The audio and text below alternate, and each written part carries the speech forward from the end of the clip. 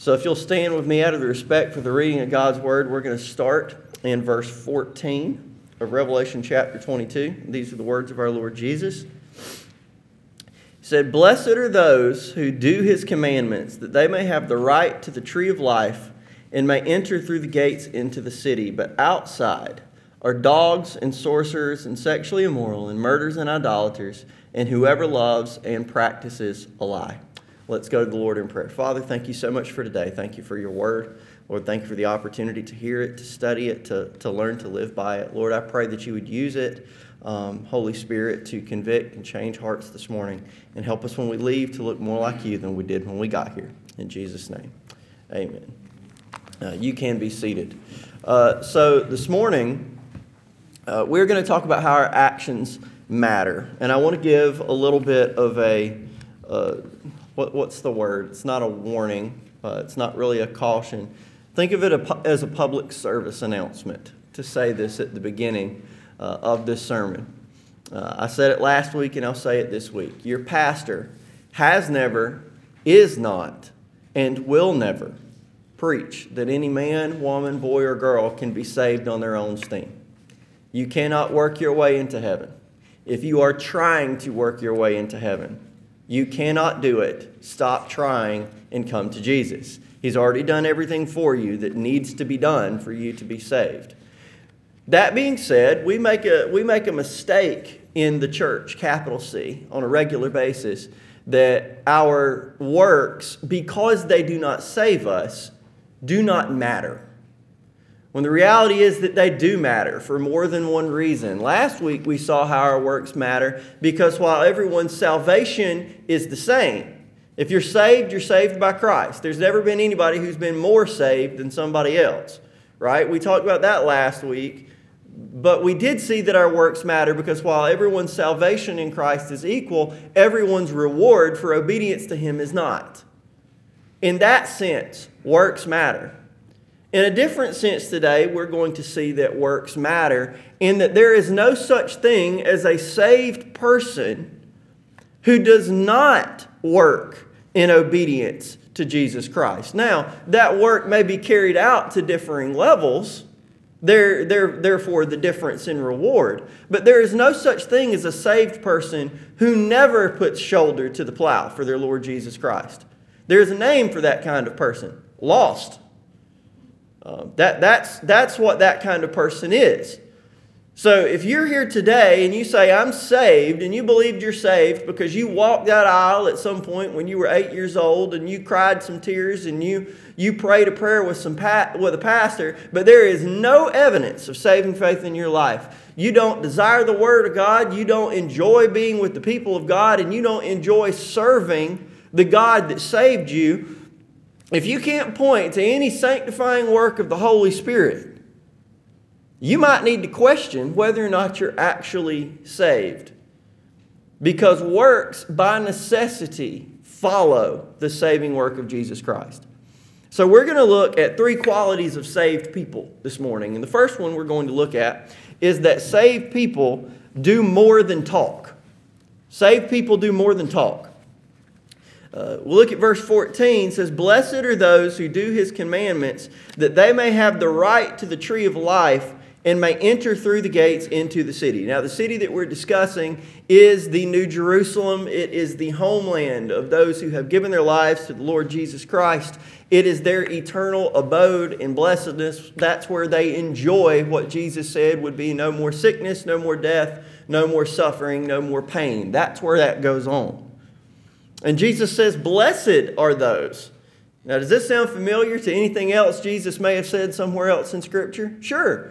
It's at the beginning of Matthew 5, at the beginning of the Sermon on the Mount, that you might know this as a beatitude. It's a type of a proverb that typically says, blessed are those who, and then gives you the reason or the quality that has led to their blessedness. Now, the basic meaning of the word blessed is happy, but it means more than that. Blessedness is happiness with a divine source. That it's happiness that you have because of some relationship that you have with God. And this happiness is a result of that divine favor or approval. So Jesus says, blessed are those.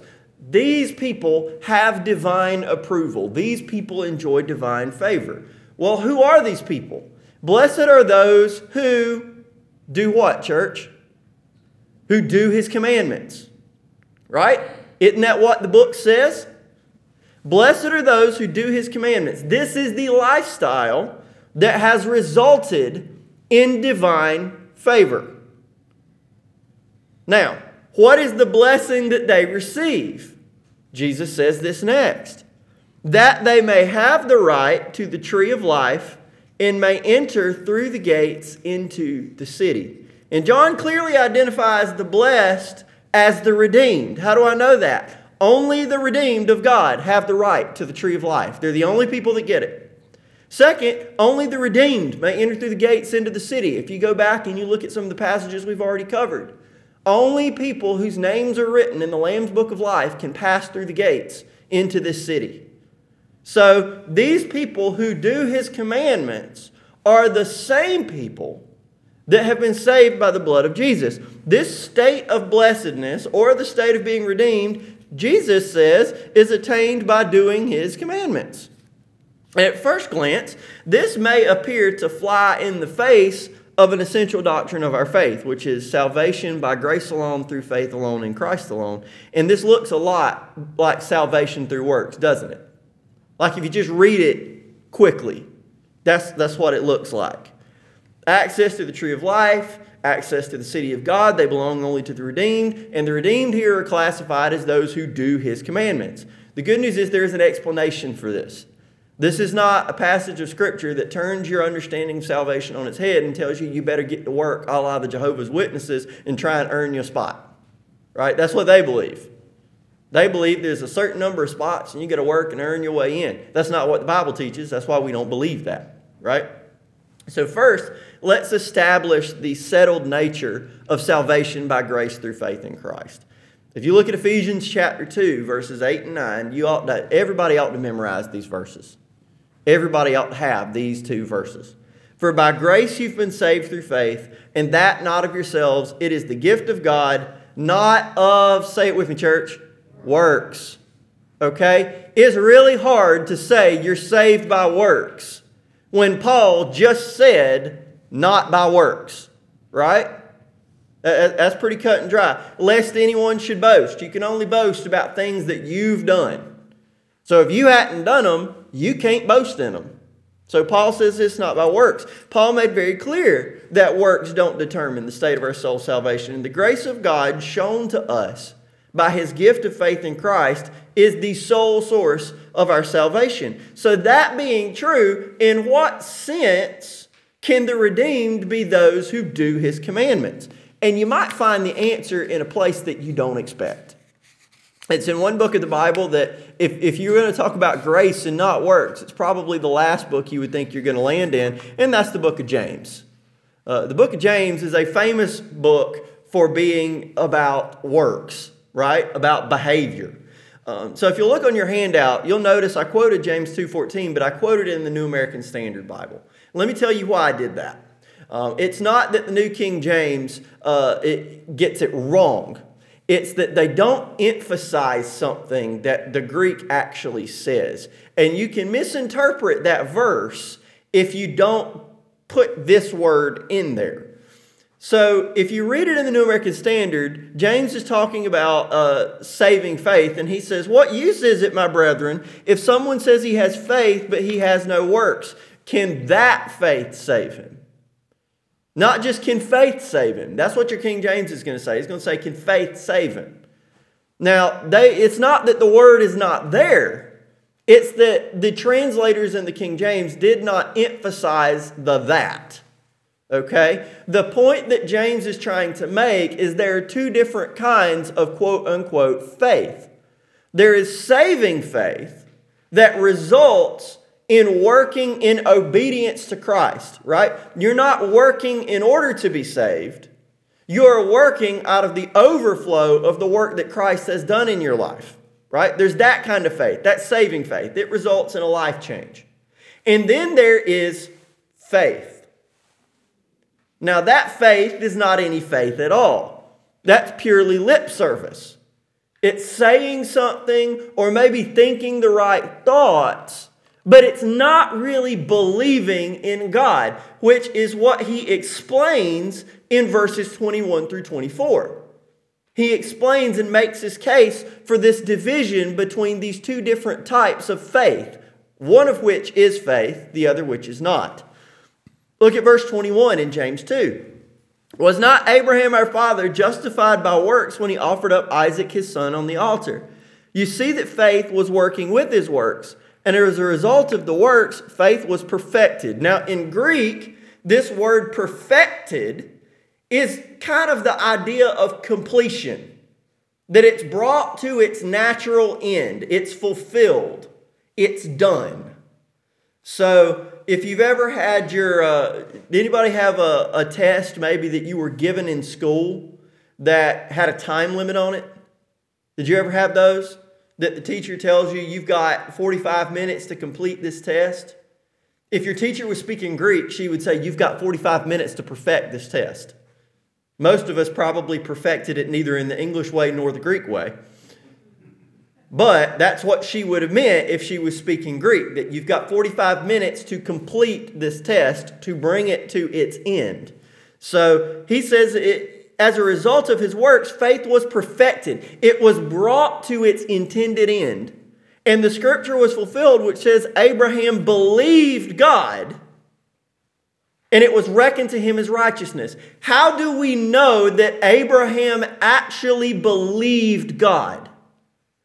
Because God told him, in this child, in Isaac, will my covenant proceed. All of my blessings that I've promised you, they're going to go through Isaac. So when God told Abraham in Genesis 22, I want you to take Isaac up this mountain and sacrifice him to me. The book of Hebrews teaches us, now I didn't put this on your handout, but you can read this in Hebrews. It says that Abraham logically deduced that God was going to raise his son from the dead. As of yet, in that point in Scripture, no one had been resurrected. But Abraham had enough faith in the promises of God that he said, if God's telling me to sacrifice my son Isaac on the top of this mountain, but he's also promised that he's going to fulfill all the promises he made to me in my son Isaac, then if I obey him, he's just going to have to bring my son back from the dead. That's going to have to be what happens. And so Abraham loaded up his son Isaac, and up the mountain he went. And that's proof that he believed the word of God. We know that, we see that, because if he did not believe the word of God, if he didn't believe that God was good for his word, would he have taken Isaac up the mountain?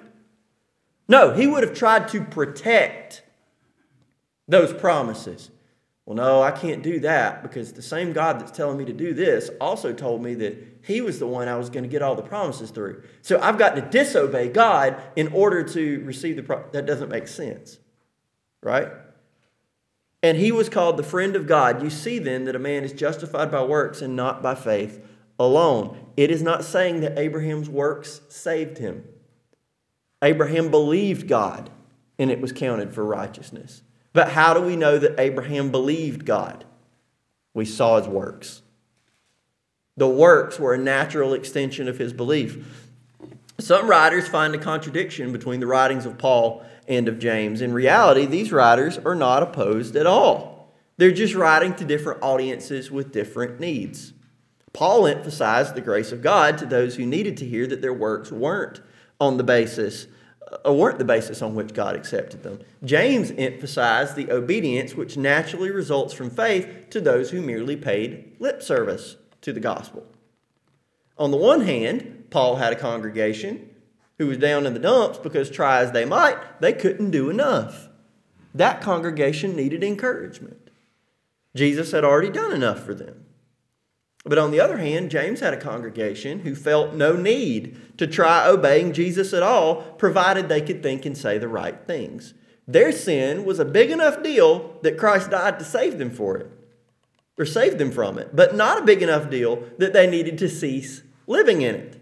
They needed rebuke, how would they answer Jesus' question that he asks in Luke 6:46? Why do you call me Lord, Lord, and not do the things which I say? That was the group James was writing to.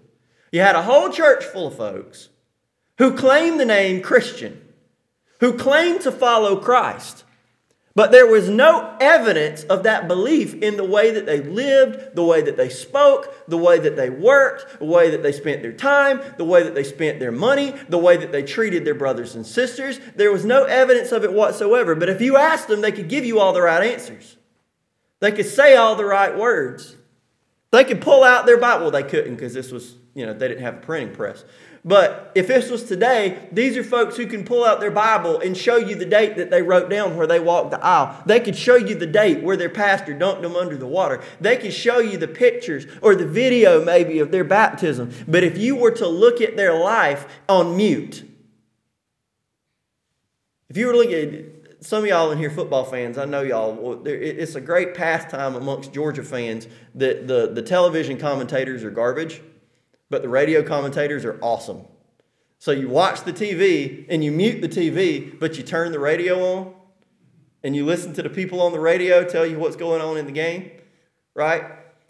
If you were to watch these people's lives on mute, if you could hit the mute button and never hear their words, would you be able to tell they were Christians? And James's answer would be no, I can't tell that you are because you don't think that obedience matters. The reality is this: we are saved by faith in Christ. The natural result, though, of saving faith is obedience to the God who saved us. If a man, woman, boy, or girl has really been redeemed, it's going to show up in that person's actions. He's not going to be made perfect on this side of glory, but evidence of that changed heart and growth to maturity in Christ is going to happen.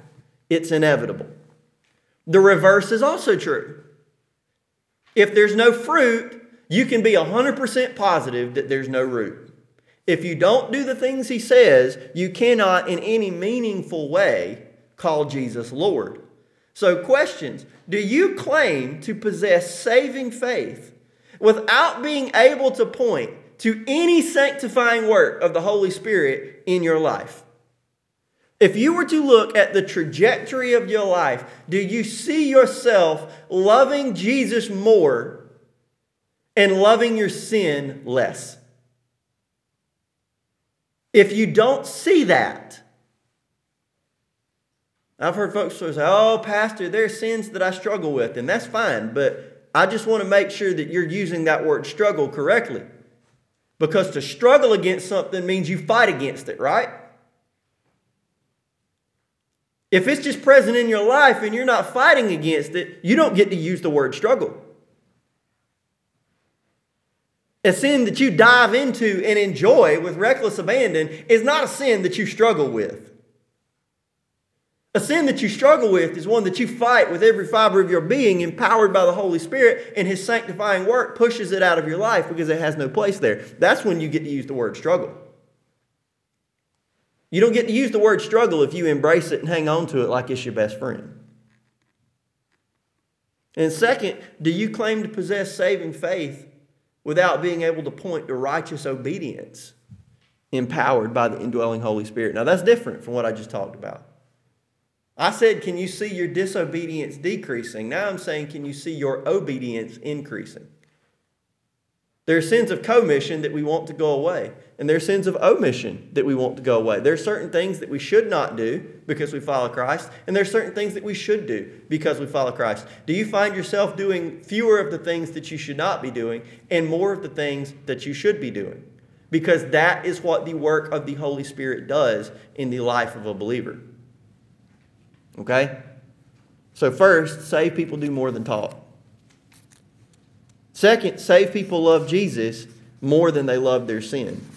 Look at verse 15. But dogs and sorcerers and sexually immoral and murderers and idolaters, they're outside. So I took this from the Baker Evangelical Commentary on the New Testament. It says, the righteous enter the gates into the city, while the unsaved, or the Greek word echo, are outside. And I quoted it because of this next sentence, because I thought it was hilarious but worthwhile. This hardly means that their home for eternity is going to be in heaven's suburbs. Okay? When it says they're outside, it doesn't mean that there's the gate and all the saved people are inside the gate, but there's small subdivisions for unsaved people right outside the gate that they get to live in for all eternity. That's not what's being said here. The imagery parallels that of Jesus dying outside the gate and our need to go to him outside the camp, which signified the Old Testament curse for the blasphemer who was cut off from the covenant community. One of the worst things that could happen to you in the Old Testament. If you've ever read, particularly in the first 5 books, Genesis, Exodus, Leviticus, Numbers, and Deuteronomy, one of the worst penalties that could be levied against you, you ever read the part where it says, he shall be cut off from his people? And what does that mean?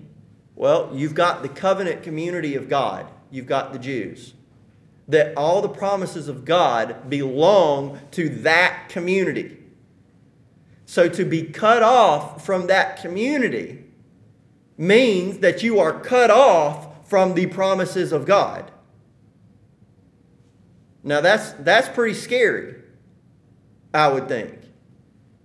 Right? So what this is saying is that the people outside this community, they don't receive the promises of God. And this is not all that shocking, because all the promises of God belong to who? The church. Now, I'm not saying the church is replacing Israel. I mean, the New Testament makes very clear the church is the true Israel. That all Israel who's ever trusted God is part of the church now. You could say Israel's the church. You could say the church is Israel. You can say whatever you want. The two groups are one and the same. It's not that one has replaced the other. But the folks who are outside, they're not part of that group. So they don't experience the blessings of God. And then you've got a laundry list of unbelieving lifestyles: dogs, sorcerers, sexually immoral, murderers, and idolaters. You might say, well, that's pretty mean to those dogs. Why are you calling them a dog? I love my dog. You know, I don't have a dog. I have cats. But we think in the West of dogs as being, Fido. My uncle's got a pit bull named Brutus. Big old dog. Just the biggest little baby you've ever seen. A 65-pound baby that wants to come and just sit his head on your knee and scratch you, and he does a little leg kick thing when you scratch him. We think of dogs like that. That's not the way they think of them in the Middle East. Now, that's not to say that people don't have pet dogs in the Middle East. But those aren't the dogs we're talking about. We're not talking about a little Pomeranian. We're not talking about your collie. We're not talking about any of those. We're not talking about your retrievers or your labs. We're talking about those strays that walk around in the streets, that are scavengers, that you have no idea where they've been, what they've eaten. They're just universally unclean. And what does the dog do when you walk outside? Is he going to stay away from you, or is he going to try and come up to you? He's probably going to try and come up to you. When a dog is ritually unclean, 100% of the time, dogs are not enjoyed if you're trying to remain ritually pure, because you don't want to have anything to do with them. They have no home.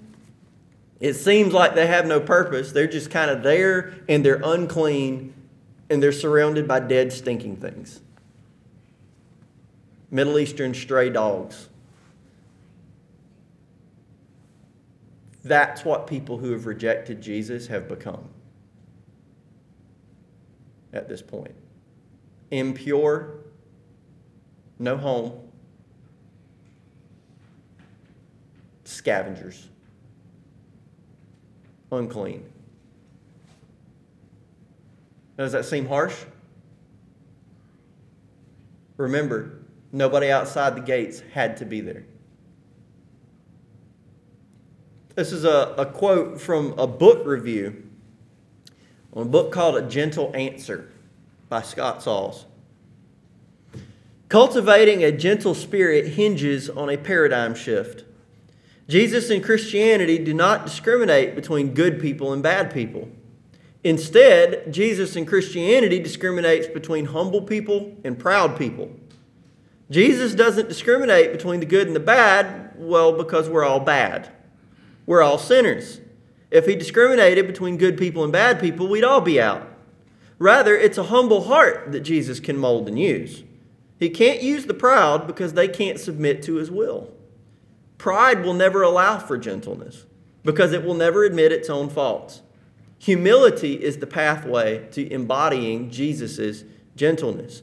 This book review, coincidentally from a book that has nothing to do with the book of Revelation, makes an excellent point. The division between those inside the city over against those who are refused entry is not a division between good people and bad people. To be sure, those who are inside the city have been made good, but goodness was not their original state. Those inside the city recognized and repented of their sin. In humility, they admitted their faults. They came to Christ for forgiveness. They allowed Jesus to change them. They allowed the Holy Spirit to sanctify them and bear fruit in them. And while it's accurate now to say, this day, if you're saved today, you can say, I am a sinner saved by grace, right? You can say that. But in that day, it will no longer be an accurate statement. Because you will be saved by grace, but you will no longer be a sinner. That will no longer be your identity. That part of saved people will have been done away with at that point. But on the other hand, those who love their sin now and refuse to give it up will continue in eternity in their state of sinful degradation. Let this truth ring in your ears forever. May it never go away. The event that we know as death makes permanent the state of your soul at that moment. If you are in Christ, your redeemed soul will one day be given a redeemed body to match it.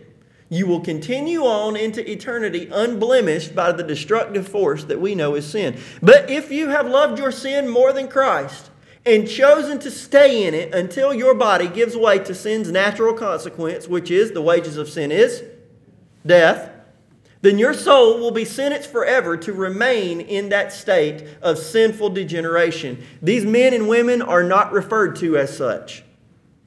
They're referred to as dogs amongst other characterizations. Rather than focus on their humanity, the text focuses on their sin. That sin has become their identity. In torment, it will not matter who you were to your husband, who you were to your wife, who you were to your children, who you were to your friends, your boss, your mailman, your grocer, your fishing buddies. It will only matter who you were to God.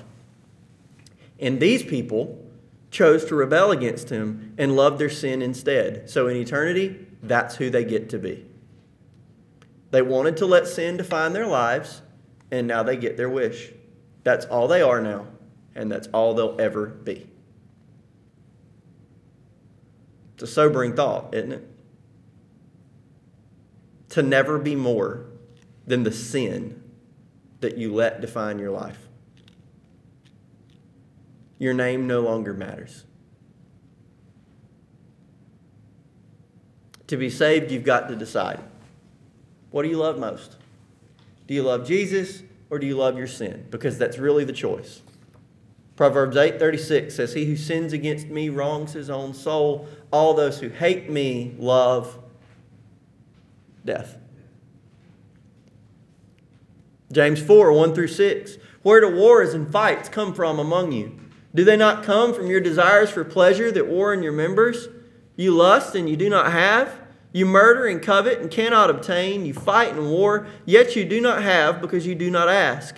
You ask and do not receive because you ask amiss, that you may spend it on your pleasures. Adulterers and adulteresses, do you not know that friendship with the world is enmity with God?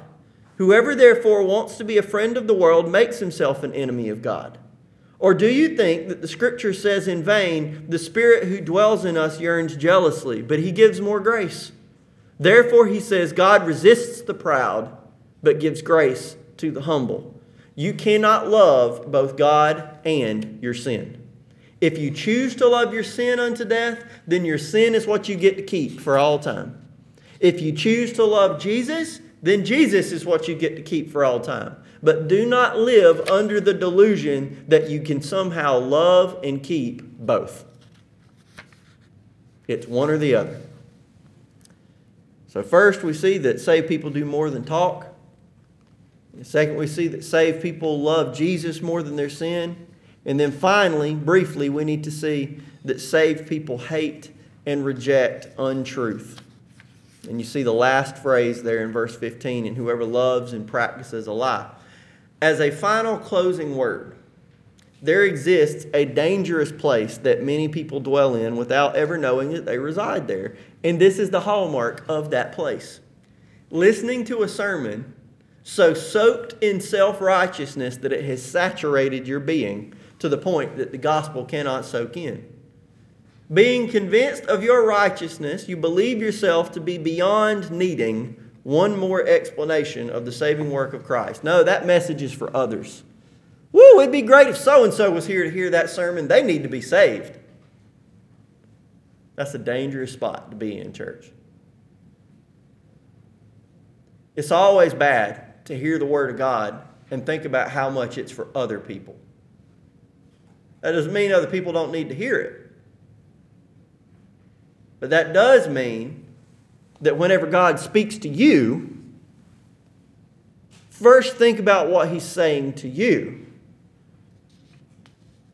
Everybody in here at some point has been, yes, okay, I see parenting all throughout this room. Ever had the experience of speaking to a child, knowing good and well that their ears work? They just aren't working at the moment because they're too focused on something else. Go clean up your blocks. But I just need to do this. Maybe you got more than one. Go clean up your blocks. They look at the other ones. They can't be talking to me. That command wasn't for me. Those words weren't for me. They must have been talking to somebody else. I am above that. I am beyond that. That message is for somebody else. How sad to stand in front of Jesus and find out that all those messages you thought for somebody else were for you. All those warnings that you thought were directed at somebody else were directed at you. How sad.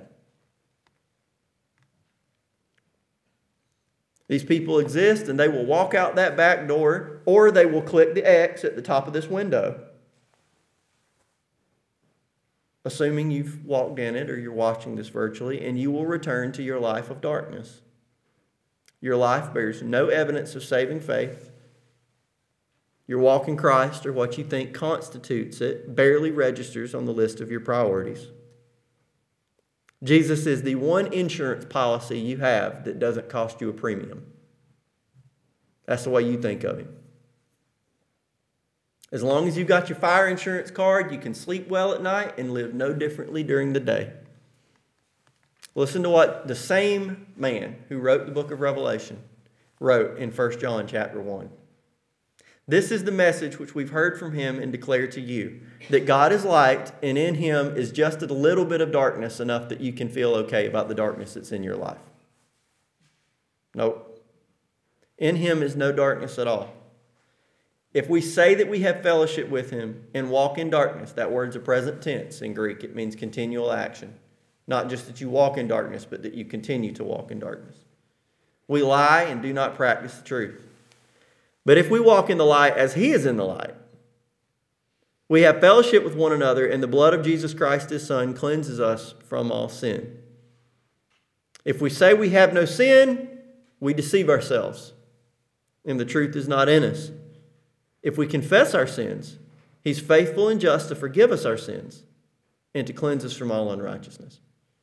If we say we have not sinned, we make Him a liar, and His word is not in us. Do you think John perceived a problem in some Christians who claimed to be Christians? To everyone who asked, They were proud of claiming the name Christian. But their lives did not reflect what they said. No, I don't have any sin, they say as they commit it. There's no struggle. There's no perception of the dissonance between the darkness that is the way they live and the light that they claim. No, these warnings are for you. These warnings are for you. That we see right here in verse 15, anyone who loves and practices a lie does not have a spot in the city. Christian, are you lying? Because I promise you, if everybody in this building believes that you're saved, but Jesus doesn't, our word in this building doesn't amount to a hill of beans. Who are you to Jesus? That's all that matters. If you need to be saved this morning, now's the opportunity. Now's the day. You can be saved right now. All you have to do during this time of invitation is come on up here. Well, actually, no, because COVID. We're going to stand. Miss Joyce is going to lead us in a couple verses of an invitation hymn. And I'm going to be singing, and y'all are going to be standing out there singing. Just catch my eye. Wave at me. Come find me afterward. Stand 6 feet away and tell me you need to be saved. We'll make that happen. Jesus wants to save you today. That's why. That's that feeling in your gut right now that's making you a little bit nervous. He wants you to be saved today. Don't you want to be saved? Go ahead and grab your bulletin. Let's sing together after we pray. Father,